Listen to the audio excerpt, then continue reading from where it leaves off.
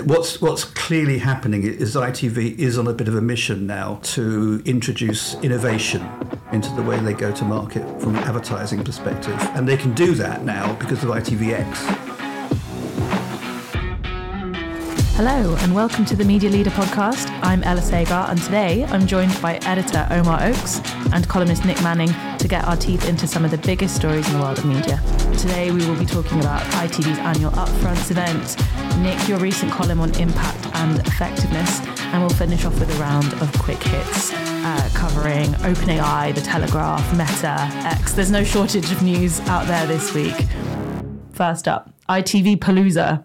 You were both there last night. We were. Not too worse for wear this morning, I hope? I didn't stay for the after party. Omar? No. It's like a wedding where you just get handed drinks and you can get way too drunk way too quickly. But no, what sobers you up is just the amount of talent that they wheel out. So I was standing somewhere for about a minute before I realised that Lenny Henry was looming over me. Oh my God. They really do wheel out the talent. They bring it. So I spotted Lenny Henry too, chatting to Ed Balls. But perhaps even more excitingly, I was 2 rows back from Lorraine Kelly. Ooh, yeah. There were quite a lot of other celebrities there, but I didn't recognise all of them. Yeah, so kind of paint a picture. Where was it? What were the big announcements? We've already mentioned a few names, but what was the kind of atmosphere, Omar? Yeah, so they did it. They had it the past 2 years at Royal Festival Hall, but it's moved to the Theatre Royal in Drury Lane. So unfortunately, anyone who wanted to watch Frozen, the musical, couldn't do so on Tuesday evening. But yeah, it was as you'd expect. They changed the order, interestingly, where usually Kevin Lygo, who's the director of television, the content, big cheese, he will speak first, and we'll get into what he specifically talked about this time because it's always worth listening to. And then they do the Kelly and Dag show, the commercial bits, but they actually swapped it. So Kelly and Simon Dalglish were first, and Kevin Lygo was towards the end, which I think was a bit of a subtle statement of intent that actually, yes, we're ITV, yes, we're showing off lots of talent, yes, we're fun, we're TV, but also we're serious. And there were a lot of announcements, and not just a lot of announcements on the commercial side, but a lot of detail, a lot of slides. And remember, this is an audience where you've got a load of celebrities, a load of clients, not just, smelly press people like me and luminaries like Nick, but, a lot of people who this would have gone way over their head in terms of audience measurement solutions, and we can get into the detail. But yeah, really interesting, more business-like, I would say. Oh, that's quite interesting. Nick, would you recognise that as well? Absolutely. Well, I think the change of venue was interesting because the Royal Festival is a pretty antiseptic kind of place, more fit for orchestras than the entertainment we had last night. The Theatre Royal Drury Lane is a magnificent venue for this. And in a way, ITV is all about entertainment. It's about engagement, entertainment, and all those core values. And it was great. I mean, there was a lot of really good entertainment on show. They had, they did have a lot of very good performances by different artists. But actually, Omar's right. There was a much harder business edge to it.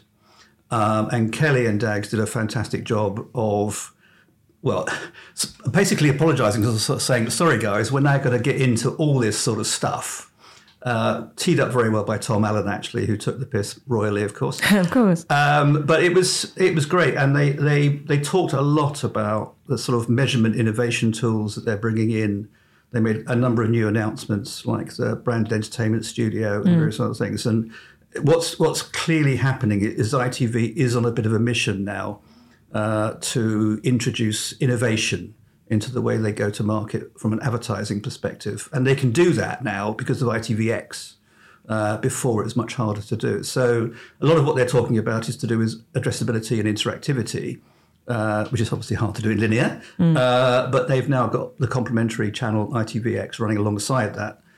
So things like automated contextual targeting that they're doing now, the sort of data matching, first-party data, the things they talked about that announced addressable lift, TV auction boosting and things like that, all of which is absolutely where big TV meets the internet and digital channels generally. So that was really interesting for us. Maybe some of the celebs didn't find it quite kind of so maybe engaging. Went over some heads. Yeah, but you know what? They make their money. They get paid by all of this. So they just have to sit there and suck it up. And I was going to say, so it sounded like it was a very nitty gritty, the nuts and bolts of it, not just the kind of, there's this shiny new tool, and if you want more information, you can ask us about it later. Is that fair to say? Yeah, I think so. So what did they announce? They announced these 2 measurement product updates, I suppose you could say. One's called Addressable Lift and the other TV Auction Boost. And what's the point of these? They're meant to give advertisers the ability to measure the business outcomes. Outcomes was a key pillar of what they talked about, the outcomes that TV advertising creates. Those could be web traffic, could be sales and profits. So Addressable Lift is this pilot program they're launching, which is supposed to be full funnel measurement across brand lift, site lift, and sales lift for campaigns at a household level. They also announced TV Auction Boost, which is going to be an experimental phase. Nick, your old friends, Omnicom Media Group, are involved in that. And it's really, as Nick says, it's about proving ITV's effectiveness. And I think the context actually for the clients in the audience would have been, Carolyn McCall said in an earnings update over the summer that this was, TV had faced its toughest ad recession in 15 years.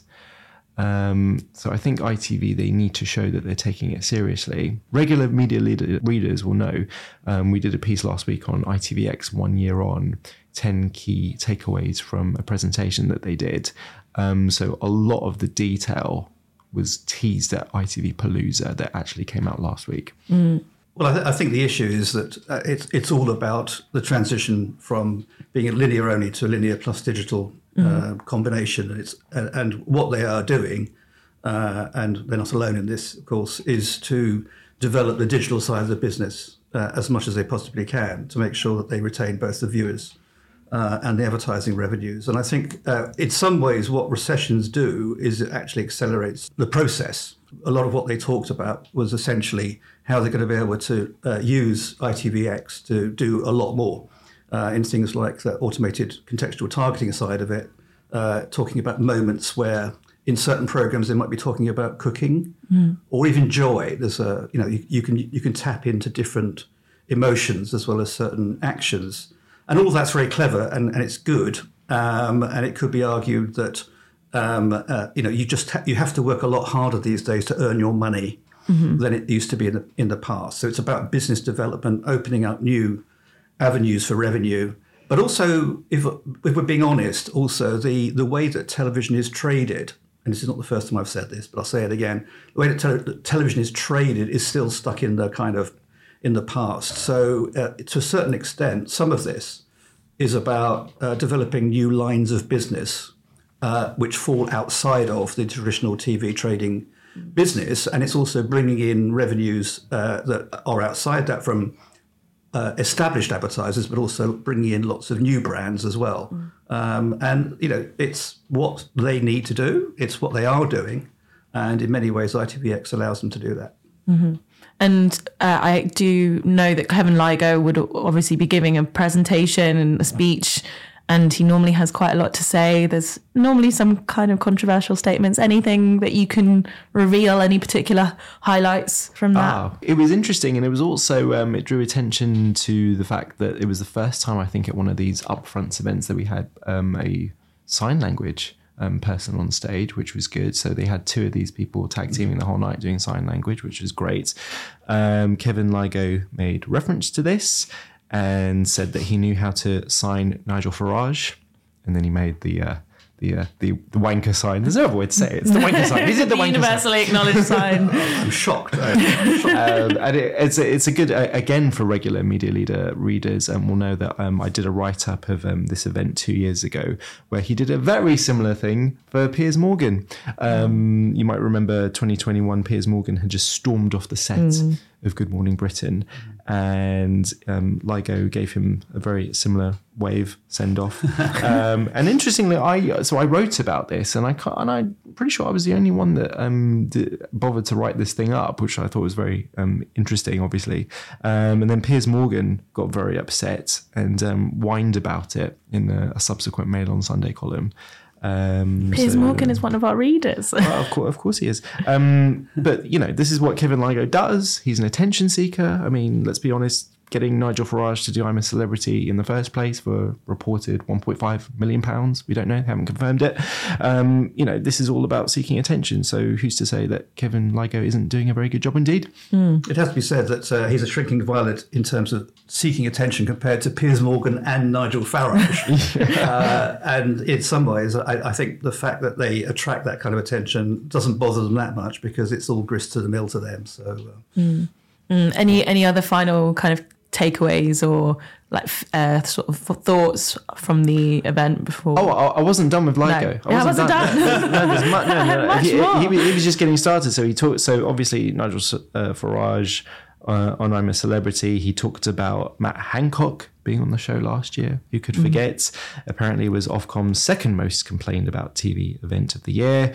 Lygo said, surely we can do better than that, referring to Nigel Farage. Lygo said... so that's the KPI then. I'm sure his tongue was only slightly in his cheek when he said that. Interestingly, when I was hearing it back, I don't know if you picked up on this, Nick, because you're more favoured than I am. I was in the back with the smelly press people. But I actually, when I was playing this back, I heard some boos when Lygo was talking about Farage, which I didn't pick up on at the time. I think the audience, it definitely did not react that favourably to some of the things that he was saying. I think they thought it was in bad taste, especially the reference to the dinghies. So he said the only problem with letting Farage out of the jungle is it means he comes home. But it's okay because it's part of his contract that he's going to come back in a dinghy, which is a good line. Yeah, I spoke to somebody afterwards who sort of said that they thought it was a bit off colour because Kevin would have been involved in putting Nigel in the jungle in the first place. That's what I thought about when he did a similar routine for Piers Morgan a couple of years ago. I mean, how different would it be to me being on this podcast with you, Ella, right now, and slagging off columnist Nick Manning? How is it different? So it's like pushing that line with that dinghy joke. I don't really know if that. So it did get booed. It fell flat. Yeah. There was a bit of reaction, negative reaction.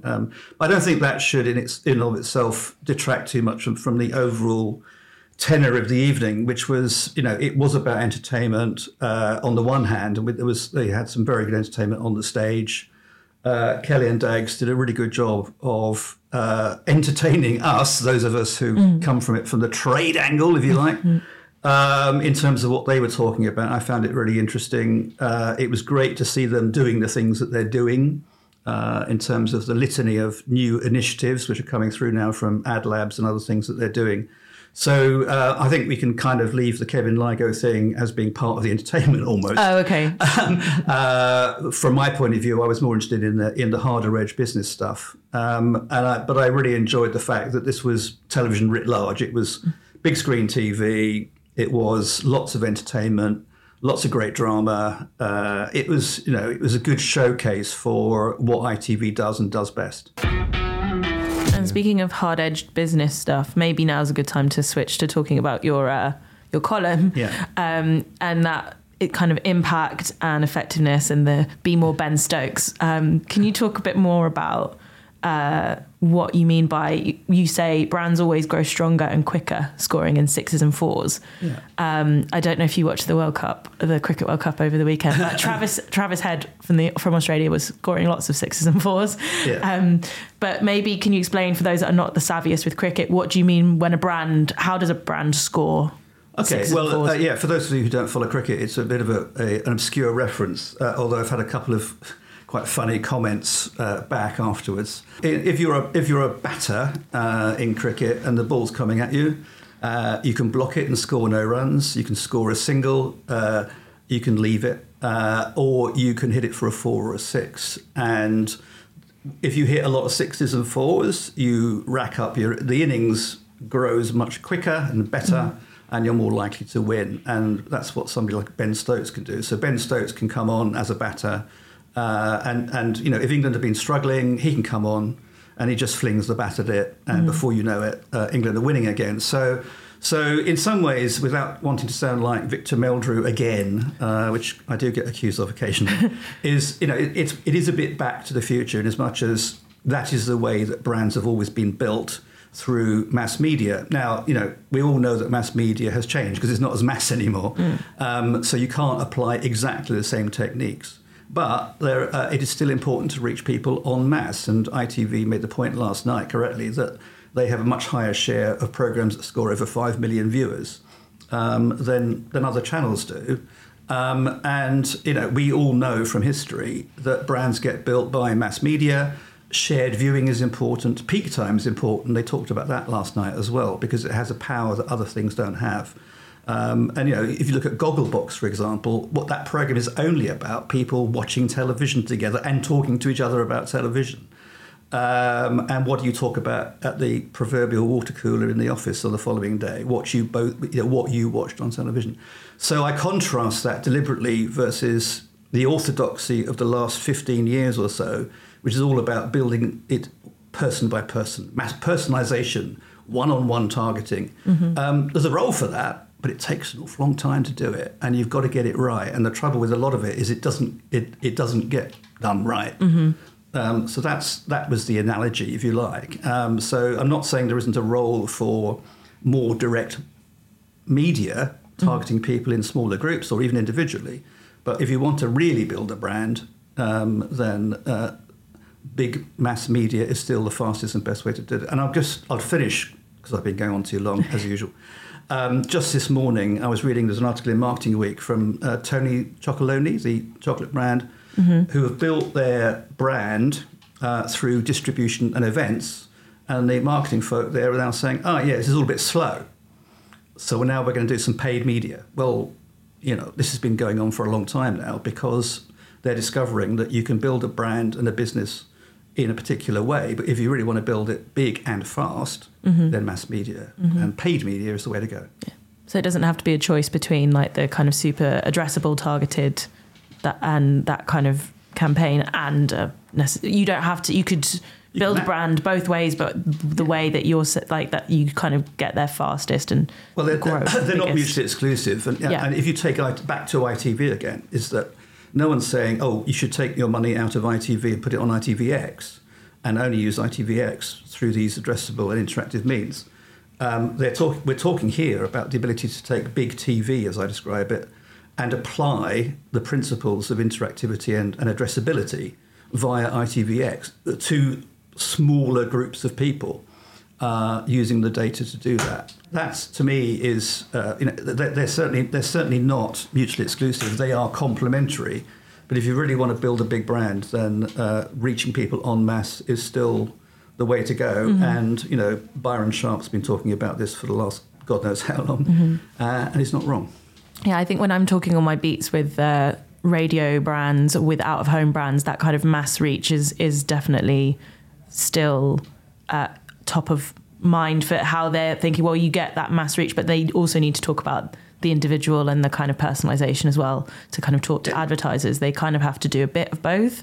Omar, what kind of think of the kind of impact is a big word that we've been talking about since Future of Media, and effectiveness, obviously we've been writing about it a lot.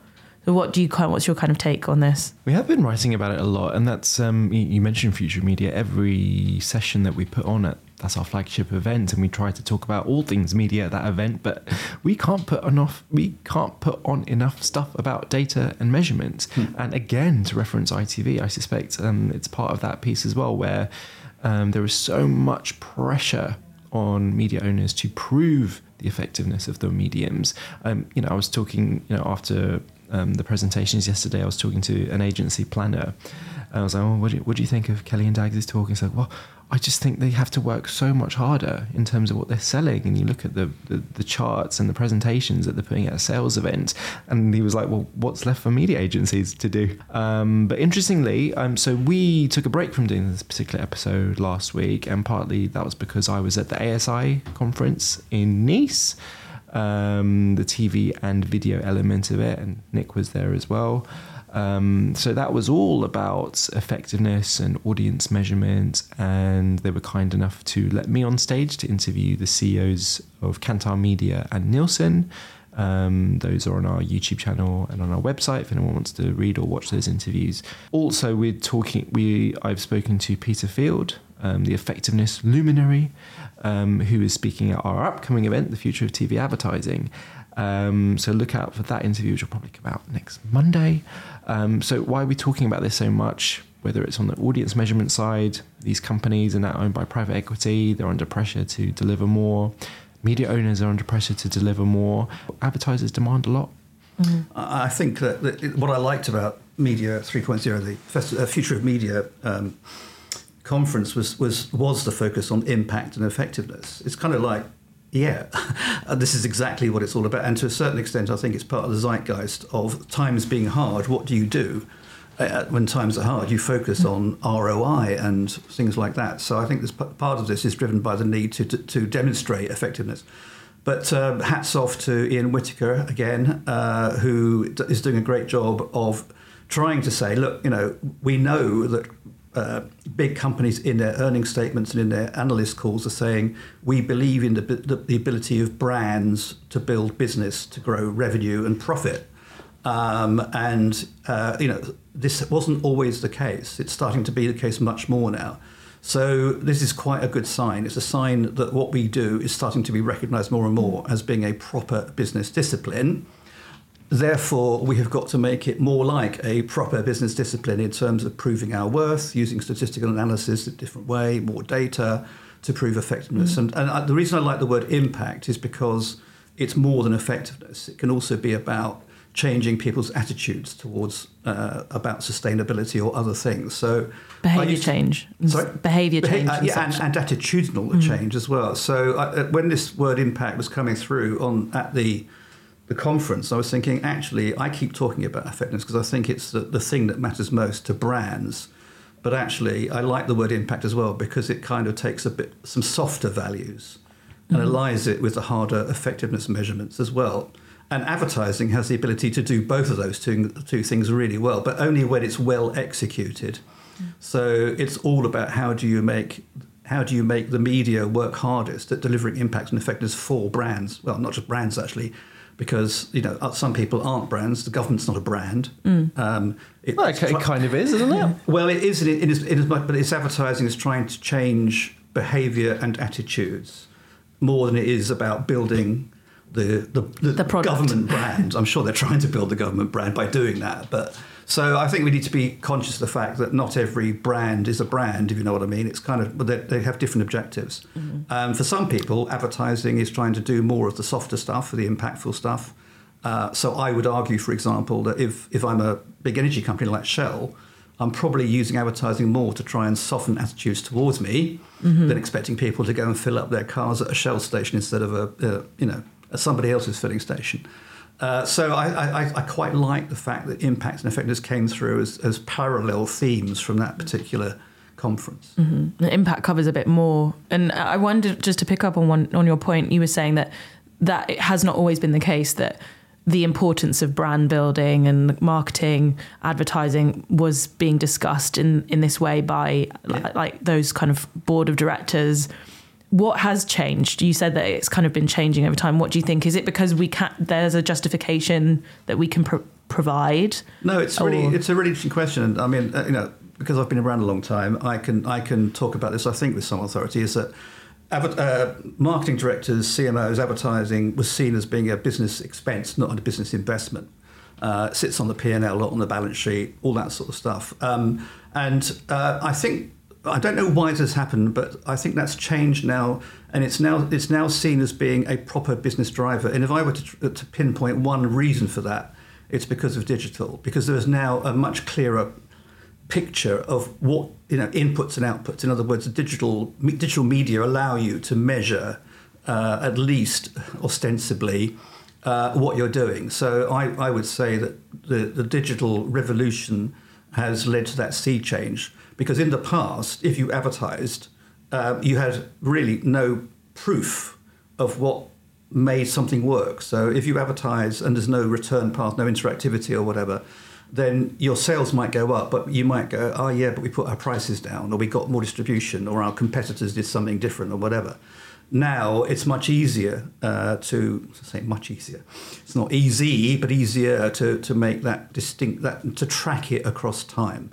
So I would say if there's one reason why this has happened, it's because of the advent of digital media.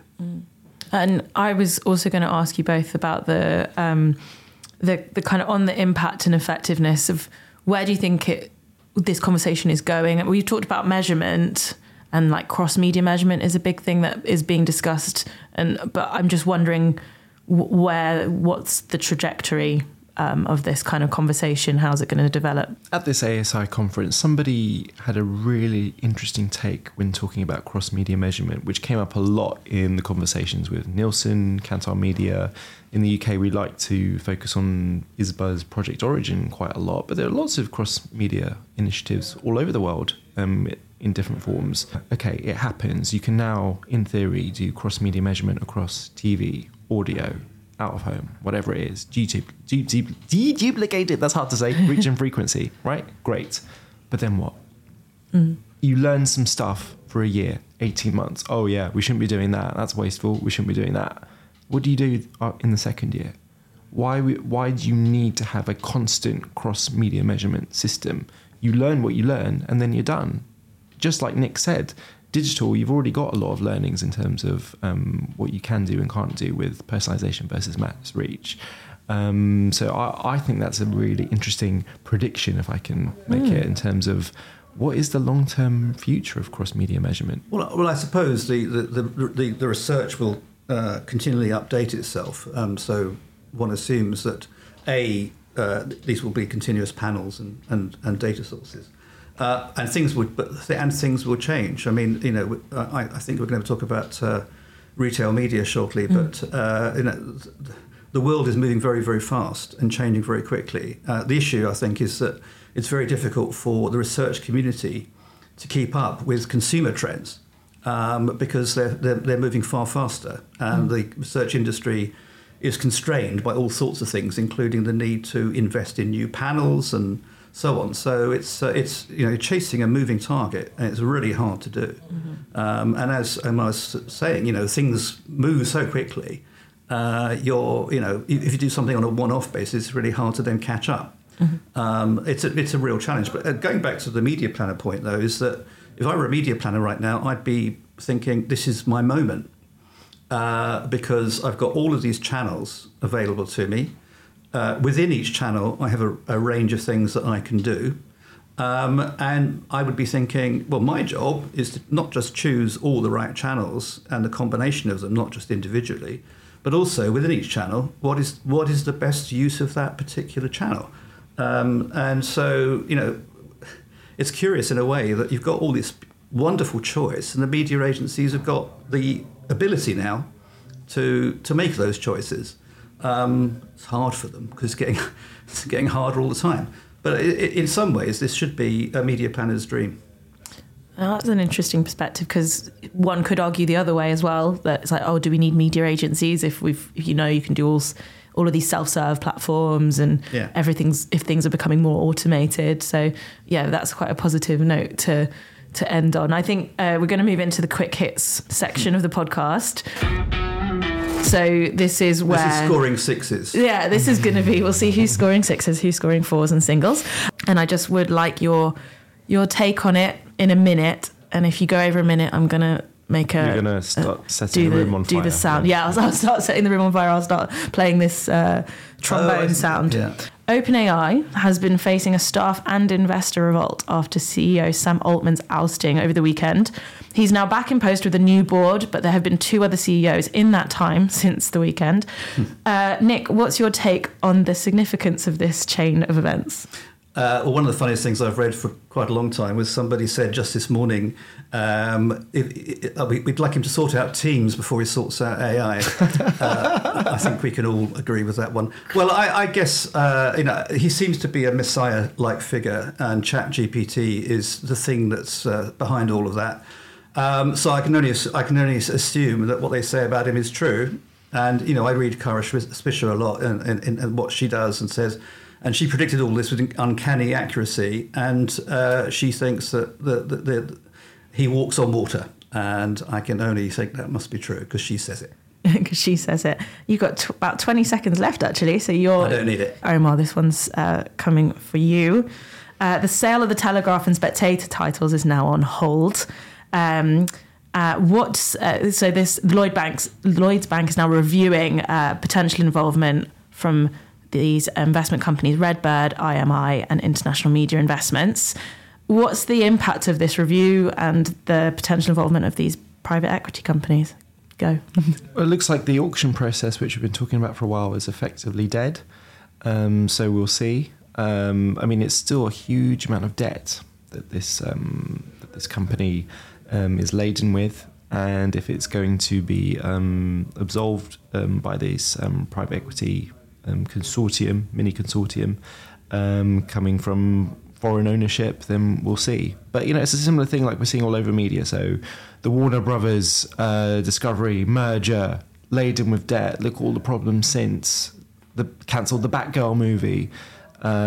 Twitter, Elon Musk, hugely overvalued acquisition, laden down with debt, owing money to Saudi Arabia.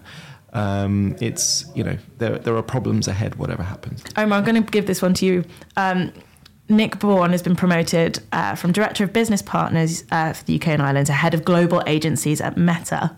How does this align? The last time I was reading about Meta, it was focusing on efficiency, cost cutting, there were job cuts. What's this all about? It's been a big story, but in a weird way, I don't think we've talked about it enough in the industry about just the remarkable rise of Meta, nay Facebook. So yeah, this is supposed to be the year of cost cutting, year of efficiency, but you look at their recent earnings, revenue is up massively. Name companies that can do that, cut costs and increase revenue massively, so massively profitable than they were before. My loose understanding of this is they've essentially solved the Apple problem, the IDFA problem, which previously didn't allow them to track in the same way, and AI is being credited internally as a huge reason why they've been able to do that. So a lot of the people that were let go in the UK from Facebook, from Meta, a lot of people have actually been rehired. So good for Nick, good promotion, but yeah, there's lots of positive things happening. Mark Zuckerberg. It also has to be said that they went down a bit of a rabbit hole with the metaverse, and spent a lot of money on that, and of course that was probably not such a good bet. So they were kind of wheeling, like U-turning on the metaverse, or are they? Well, they spent a lot of money on developing it and discovered that wasn't the biggest priority. Nick, global pay TV penetration is set to decline for the first time ever. What's kind of driving this change? How do you think that might impact the industry? How long have you got? I think it's really interesting, actually, and there's a lot of people out there who are very good commentators on this. And Brian Weezer, for example, is the best example, I think, of somebody who really gets this. And he's issued some very, very interesting reports recently on it. I'm not even going to try and paraphrase those, but I think the reality is that we live in tough times. There's a lot of in Europe, there's a lot of public service broadcasting free to air, which keeps that end of it up. But we're also seeing now the revival, the real arrival of FAST and AVOD and so on and so forth. So the amount of choice that's available to consumers now is mushrooming. And as a result, people are in the US cutting their cable cords and doing other things. So I think that's probably the reason why. An interesting point about that, you reminded me of something else that came up in ITV, a little mentioned thing. And actually, I wrote about it in the 10 Takeaways piece from last week about ITVX. Mentioned that one of the things, one of the shows in their reel that Kevin Lygo had, it was this, I can't remember the name of it. Is a girl she's not got superpowers, but everyone else has got superpowers. And so I was sitting next to a very fine journalist, very sharp journalist from broadcast, who said, "I'm confused. This has been on Disney Plus already." And it didn't surprise me, that comment, because there's an interesting thing happening with ITV in particular, where they are plunging this secondary market for streaming shows. So with the exception of Netflix, ITV is going to Disney, to Amazon, to other SVOD platforms, and they're saying, we'll put it on our platform as a box set and we'll just sell ads. We're not an SVOD platform. will just sell ads. And there's a really interesting thing happening where loads of the audience that's being built up on ITVX is a load of these American box sets that they're buying on a secondary market. Yeah. So not great for pay TV in the long run for Sky bundles, Virgin Media bundles. We can never get through a podcast without talking about X, unfortunately. But major advertisers have been leaving X in droves, I think it's fair to say, after Elon Musk's responding to a controversial anti-Semitic tweet. My question, I'm going to put this to both of you. You can each get a minute on this, but how is X still running, and what does this exodus mean for the platform? What does this mean? All these advertisers, you've got Disney, Apple, all of these companies leaving. Coming at it from an advertising perspective first, I don't know why people advertise on what was Twitter is now X, because for me, it's not a great advertising medium, even before we get into hate speech or anything like that. It doesn't really, in my view, carry the characteristics of an effective medium. And although my feed is different to your feed, Ella, and yours, Omar, the stuff that I see, being advertised is a bit of a joke. It's the worst possible. It's the very lowest form of advertising, and I don't see an awful lot of big brand advertising on there. I don't think people find it effective, and it's interesting that I read this week that the HM government has stopped advertising on Twitter a while back because it just didn't find it effective, and I think that's probably true for quite a few people. Omar? To give Musk some credit, when you asked how is Twitter still going, that's interesting because he has gotten rid of a hell of a lot of people, but it is still running. Like, they have some sort of minimum viable product, so that is one thing that's interesting. And we mentioned about Facebook and cost cutting as well, so maybe these platforms are all a bit too flabby, and we're seeing that now. On the point about advertising, there was actually a good piece that I think came out in Ad Age yesterday, where they were asking the question I think all of us asked when over the weekend Disney, etc., were pulling off. It's like, I didn't even know you were still on this platform. How many advertisers are actually left? And so this Ad Age report was making the point that actually there hasn't been a mass exodus. There's been a trickle away, and there's a constant trickle away. So I think that's panning out. And yeah, I think to Nick's point, why are they there? How effective is it? Somebody said you can either have complete free speech or advertising, pick one. I think that's true. Unfortunately, if you say I'm all about free speech, you open the gates up to the worst kind of opinion, and advertisers shouldn't go anywhere near them. With X, it seemed like, Group M's, I think it was earlier this year, kind of designating it as like a not safe platform, and then all of that stuff. And no, they did the opposite. So they came back. But they came back. They kind of recertified. They kind of, I don't know if, but I think there just seems to be lots of things happening around. I think what happened is that when Linda arrived, she had a word with Christian Ewell at Group M to say, we need your support. And they got it. I suspect that might be slightly regrettable now. I've read that advertisers are urging her to leave for the sake of her career, and now she's got her son. Why are they urging her to leave? How is she the problem? Well, Elon Musk is the problem. Well, because she's a darling of the industry, and so leave for your own sake. Linda. It's for your career. Save your career. Do not stay. Yeah, you are ruining your reputation, and we held you in high regard. Don't let yourself be dragged into. Well, unless she's remarkably naive, she would not have gone into that job in the first place without some very clear exit conditions. Yes, watch this space, I guess. She's waiting for her payday as well. We did talk about I'm a Celeb earlier, briefly, and its 23rd series is underway with Nigel Farage, who we've mentioned, earning the highest fee ever, 1.5 million. My question to you, Nick, is he worth 1.5 million, and what does this say about the show's future? Well, I suppose if the show relies upon a vast amount of coverage, which it does in multiple media, and it wants to generate a lot of word of mouth, a lot of column inches in the red tops, etc., then you need to have big figures on it, and some of them might be a bit controversial, more controversial than Britney Spears' sister, for example. And I think the quality of the celebs is such a big thing for that show. Last year it was Matt Hancock was the Punch and Judy character. Can't remember which is Punch or Judy really. This year it's Nigel Farage. They kind of seem to need somebody who's a bit controversial to maintain the level of coverage that they get. And whether that's good or bad, I'll leave other people to judge. Mm-hmm. Omar, is he worth $1.5 million to ITV? Well, I suppose if they can justify an uplift on audience, which translates to X amount of commercial revenue, then it is worth it, I suppose. But I don't suppose it will. I mean, we saw the opening figures for the Sunday night show, and they were 2 million down on last year. Yeah. And ITV, if they were here, will say, "Well, they were all, a lot of people watching on ITVX relative to before." But I doubt those people will be particularly interested in Nigel Farage. So I suspect it's not going to work. But that's just my prediction. The funniest bit was when he used the Matt Hancock excuse for doing it, as opposed to taking the money. It's like, this way I reach a different and younger audience. And you kind of go, yeah, right, Nigel. I think there's 1.5 million reasons better than that. Amazon has been signing a lot of deals recently with Snap, Pinterest, Meta. Meta would obviously include Facebook and Instagram. That would allow direct shopping on those apps without leaving the apps on using their Amazon accounts.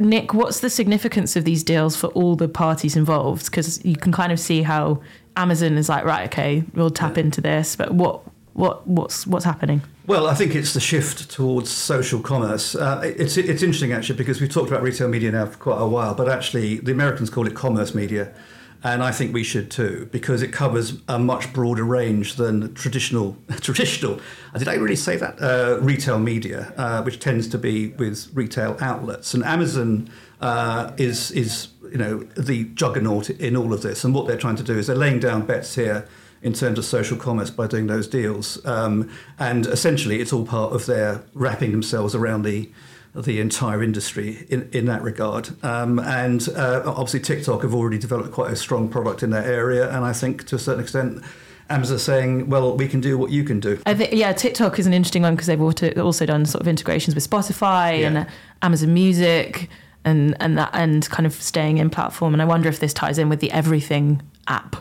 Idea, or if that's ever going to happen. Well, I think that the point, in some ways, the reason that it's about commerce media more than retail media, and the word media is slightly misleading, because if you look at the typical Amazon flywheel, media is part of that, but it's all about that virtuous circle of gaining customers, keeping customers, lifetime values, and so on and so forth. And it's massively, it's already very, very big in the US, and it's coming over here.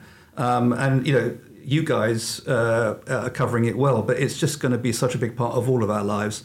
And to a certain extent, it also addresses something we talked about earlier on. I'm going to run out of time here, but whatever. That's okay. I've timed you out now. I think you've got... It's all about that closed loop and being able to track effectiveness. And commerce media not only allows you to do that, but it also ends up with a shorter gap between message and sale. And that's why it's going to be increasingly important. Yeah. This is not within the quick hit minute. I just wonder if you think retail media can do the full funnel, because this is something I hear all the time about from people working in the space, that it's being, we're more than performance.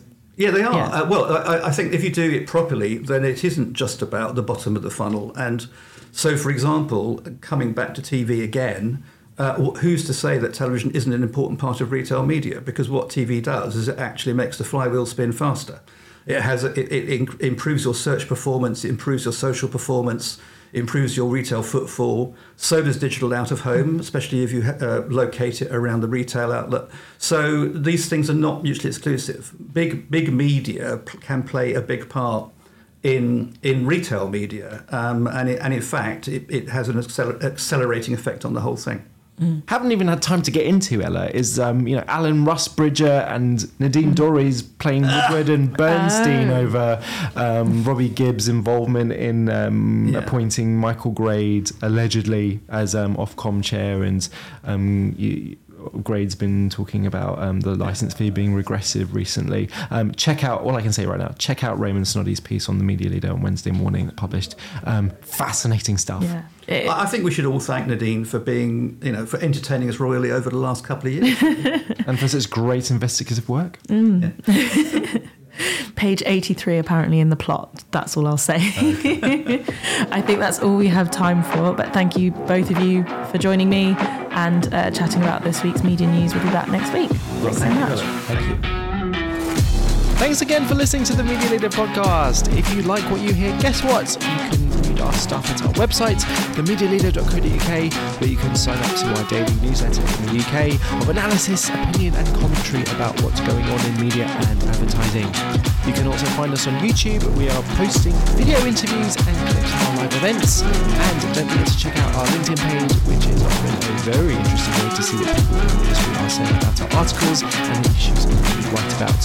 Anyway, get back to work. Catch you next time. Bye bye.